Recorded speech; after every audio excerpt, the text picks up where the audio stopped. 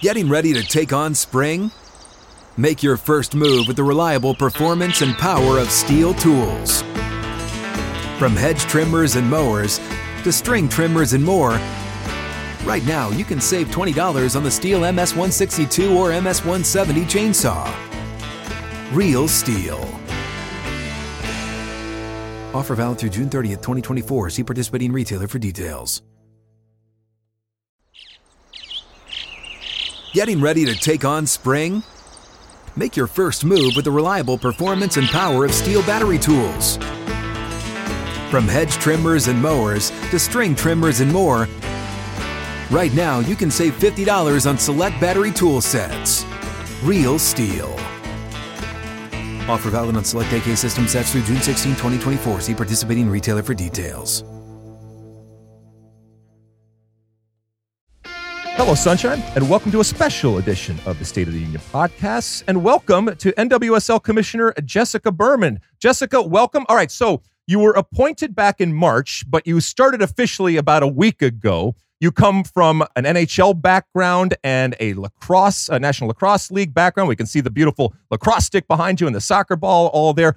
Tell me, what did those experiences bring to you in terms of what you were doing with NWSL? Well, I've been saying for the last several weeks that I feel like I've been working my entire career to prepare me for this moment.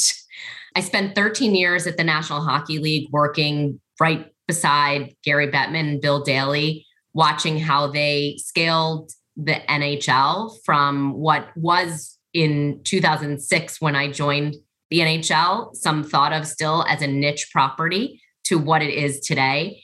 And then in 2019, when I joined the NLL as the deputy commissioner, had the opportunity to really apply what I learned in what was a scaled league into a challenger property. And the NWSL is really a unique combination of the experiences that I've had in both of those leagues, with some other ingredients that I think really paved the way for unprecedented growth for women's soccer in this country. All right, so take me back to the search and your interview process, because I'm always fascinated to find out what people thought of it and how they went about it. This search also, for the first time, I think, included NWSL players and player association leaders, and obviously the board. What was the interview process like for you? And I guess, how did you woo them?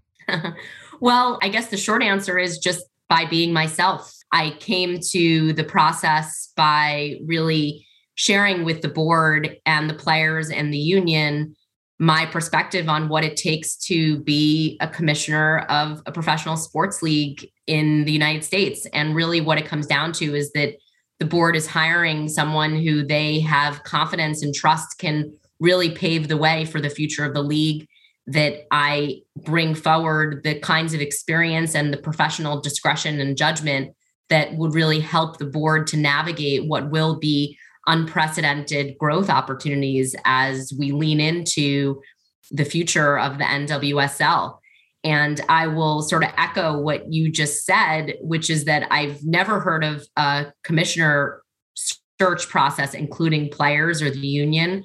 But as someone whose background is in labor relations and collective bargaining, I think it is a best practice for other leagues to follow. It was great for me to actually have the experience to speak directly with the players and the union to help inform my own due diligence about the league and our growth opportunity and potential, but also for them to have an opportunity to share their perspective about who should be leading the league, because our players, as we know, are our most important asset. And certainly in the NWSL, that is true, as we've seen over the last 10 years. All right, so it's still early days, but you have had at least a chance to look under the hood. And I'm going to ask you, what have you found that is, I mean, look, I know you're here and as any commissioner, you want to, talk about the good things, but I'm actually more interested in terms of these long-term or short-term priorities in terms of what are some of the problems that you are looking to fix, either, like I said, in the long term or in the short term? Yeah, I think it's probably no surprise if you look at my background, what the board identified as the areas of priority, because my background is really in operational rigor, in player relations, in working closely with the union, in building stakeholder trust and credibility and transparency. And that's really what I hope to bring to the NWSL, which is really to reshape the way that the world and the women's sports and women's soccer ecosystem views the NWSL in terms of our potential. And I think that's going to come with increasing and scaling our operational rigor, our professionalism, and our approach to stakeholder management, how we make decisions, demonstrating to the community and the broader ecosystem that we value people's input who have contributed for decades to the growth of women's soccer in this country. And that's really what my entire career has been about, which is really built on the premise of stakeholder management and relationship building. All right, you're a business and you want as many customers as possible. What do you think is the NWSL's target audience? What does an NWSL customer look like? Well, I think what we know is that our audience is digitally savvy, and that's true in women's soccer, but more broadly as well in women's sports. And that's an unfortunate byproduct of the fact that women's sports have been harder to find for the women's sports fan because the traditional sports and media platforms haven't traditionally given the coverage to women's sports that they have to men's sports. The byproduct of that has actually given us, I think, a leg up on the marketplace as it relates to growth because our fans are more digitally savvy and smarter in terms of the way that they know how to navigate the broader ecosystem. And so they know how to find us, they know where to watch us. And as a result, that's something that brands and others are extremely interested in as they think about partnership with the NWSL and alignment of our values. So that's first and foremost. Second, I would say we're values-driven property. We're mission-driven, we're values-driven, and we're purpose-driven. And that attracts a particular kind of consumer and a particular kind of fan. And we're looking to really lean into that with the support of our players and the Player Association to be authentic in the way that we show up to manifest our values and who we are as a league. What does that mean, values-driven? Values-driven about our culture, about creating an environment that's inclusive, that's positive, that's safe, that's a league that every player is proud to play in. Those are our values. And those are the values that we will manifest every single day and ensure that we work tirelessly to promote, as well as to ensure that we are offering to our players who play in our league. You mentioned the unique involvement of the players in your interview process and in the process of your hiring. And maybe more so than any pro soccer league out there, NWSL is a league that is, to your point, or maybe it has become player-driven. And, the power, especially over the last year or say, has shifted dramatically towards the players. Does this, for lack of a better phrase, this power imbalance potentially pose problems for the business and the ownership of NWSL? I think it's actually an opportunity because we know that these women are cultural icons, and the key is to harness their power on behalf of the NWSL and our teams. And I believe that through partnership and transparency and collaboration that we together can unlock the potential of the NWSL. From all of my conversations with the players, the Player Association, the Black Women's Players Collective, everybody's working towards the same objective. And we all believe that women's soccer, and in particular the NWSL, has the opportunity to really skyrocket right now. And so by working together and collaborating, we can really maximize our potential. All right. Well, the skyrocketing and the maximizing of the potential, right now you have sponsors with Budweiser and MasterCard and Nike and Verizon and Ally Financial and Deloitte and Nationwide and Voyager, all these big companies right now. What do you think has attracted them? And more importantly, in the future, what do you think is going to attract others? Our value proposition, right? I mean, we know that women's sports is not a charity. Women's sport has brand value, and our consumers are real consumers. They are fans that want to spend on their teams, just like in other sports. And I would argue potentially even more so, because the qualitative and quantitative data has shown us that women's sports fans are more engaged. And so the reason that brands have really begun to lean in with the NWSL is because they believe in the future of what we're building, and they see the proof of concept in how we're optimizing our fan engagement. And I think there's more to come on that. And those that are joining us early in the process are going to reap the rewards. As I mentioned, you're a business and you have customers, but you also have competition, whether it's competition with other leagues here in the United States, but also as a professional soccer league, you know that you are compared and contrast with the rest of the world, and that's part of your competition. When you look at the Premier Division in Spain, you know, the 90,000 people we saw at the Barcelona game, WSL in England, Division 1 in France, the A-League women over in Australia.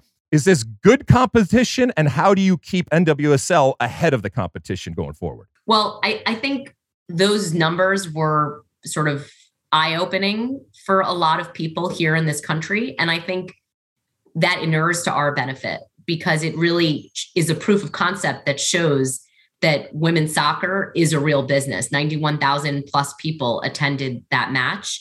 And though we have the best soccer players in the world playing right here in this country for the NWSL.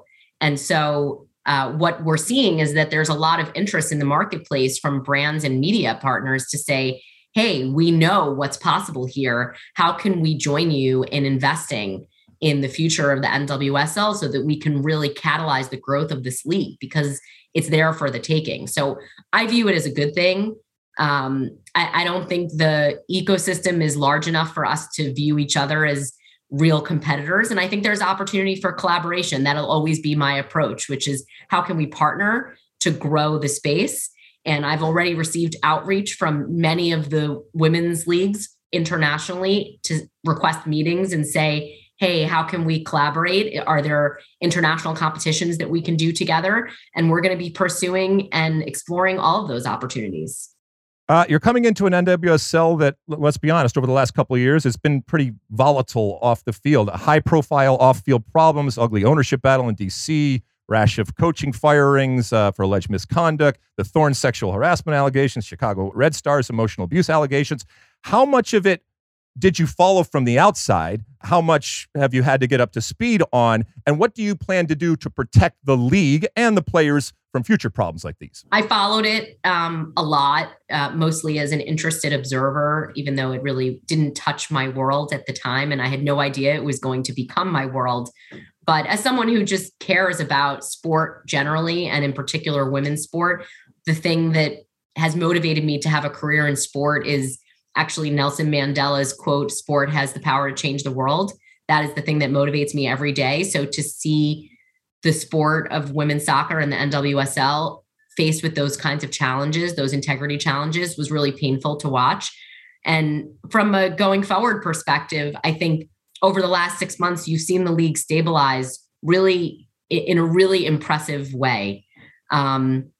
It's almost hard to imagine that all of those things that happened were only 6 months ago, and we are where we are today. So I'm fortunate that the board and Marla Messing and others really stepped in quickly to stabilize the league and create the foundation for us to build upon as we move forward.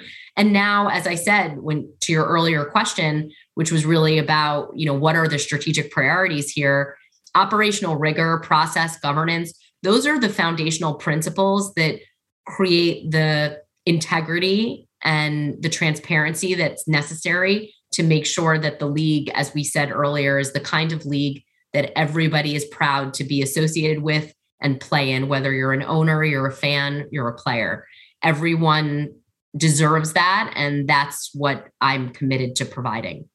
This league has had a long relationship with the United States Soccer Federation in terms of money and resources and support. Obviously, that has evolved and grown, and even to a certain extent grown apart now. What do you view the relationship with USSF going forward to be like? Well, obviously, they're a really important stakeholder, whether they're an investor in our league or not. Of course, their relationship through the U.S. women's national team is key. As I understand it, part of my role of being the commissioner, I will be offered or given the opportunity to have a seat on the board of the USSF, which I'm really looking forward to, learning more about the soccer ecosystem. But there's also the grassroots element, which based on my background, a lot of the work that I did at the NHL was focused on building the next generation of fans through grassroots participation. It's an area I'm really passionate about as a mom of two young boys who play every sport, including soccer. I really believe that the future of fandom lies in ensuring that there is opportunity for everyone who wishes to play sport to have access. And I believe that through our partnership with the federation, we'll be able to ensure that this country is offering those opportunities, which will assist not just from a business perspective, but also ensure that we're building the appropriate player pipeline moving forward. We need to make sure that kids have access to play.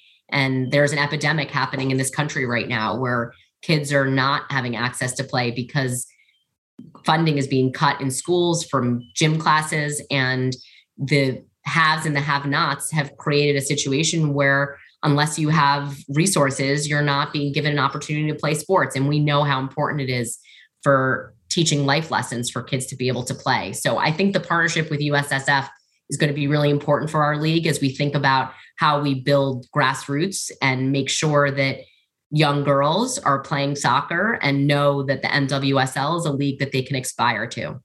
A couple more questions, then I'll let you go. Look, the summer of 2023 and the World Cup is going to be upon us before we know it. We are broadcasting it here at Fox. What will NWSL do to maximize that World Cup? We always talk about maximizing it, whether it's men's or women's. And will the league take a break? I don't have an answer to that question just yet, 5 days into the role, but I can tell you it's one of the things that is being discussed, looking at next season's schedule and the fact that the World Cup will be happening and how that affects our season. It has always been that the World Cup creates tailwinds that the professional leagues can really lean into. And I expect for us to do that following the World Cup next year. But you are open to taking a break? You personally, I mean. We'll be discussing all potential options. I know that scheduling is a real challenge for the league. And so the timing of it being in the middle of our season, I know creates some challenges, but it's certainly something that we'll discuss. All right. And last question. We are just coming to the end here of the Challenge Cup. We have seen this cup to great success in the past, and now it has been played at the beginning of the season. We're coming into and I want to make sure I get this right, because I was looking about this the 10th NWSL season, but the 9th NWSL regular season, because we know that there was a year where the regular season was canceled, unfortunately, because of the pandemic. But Challenge Cup, next week we will see the semifinals and the final. Do you see the Challenge Cup continuing? And what do you think the format would be going forward if it does continue? Well, I think it's been really successful and we've been really happy with it. The competition has been, I think, undeniably competitive and exciting to watch. What the format will be, the timing, all of those things will be part of what we discuss moving forward. But I believe the Challenge Cup is here to stay. And we're excited to continue to analyze it and look at the data as we conclude the Challenge Cup for 2022 to really make an informed decision about how to optimize it moving forward. But yes, we are looking forward to the semifinals next week and excited to cheer for the final four teams. I've interviewed commissioners over the years, and inevitably, and I lied because there's still one more question, but inevitably the question of expansion comes up. And it's natural, especially given the huge soccer market that we have and the space that we have. What are your views in terms of NWSL and expansion? Obviously, we have two teams coming in this year, and I think that's going to be wonderful. We're here in Los Angeles and down in San Diego. But how do you view expansion when it comes to NWSL? Expansion's a high priority. There's an unprecedented amount of interest. And I can say this from experience, having been at the NHL and the NLL most recently. I've never seen the level of interest that is literally banging down our door right now.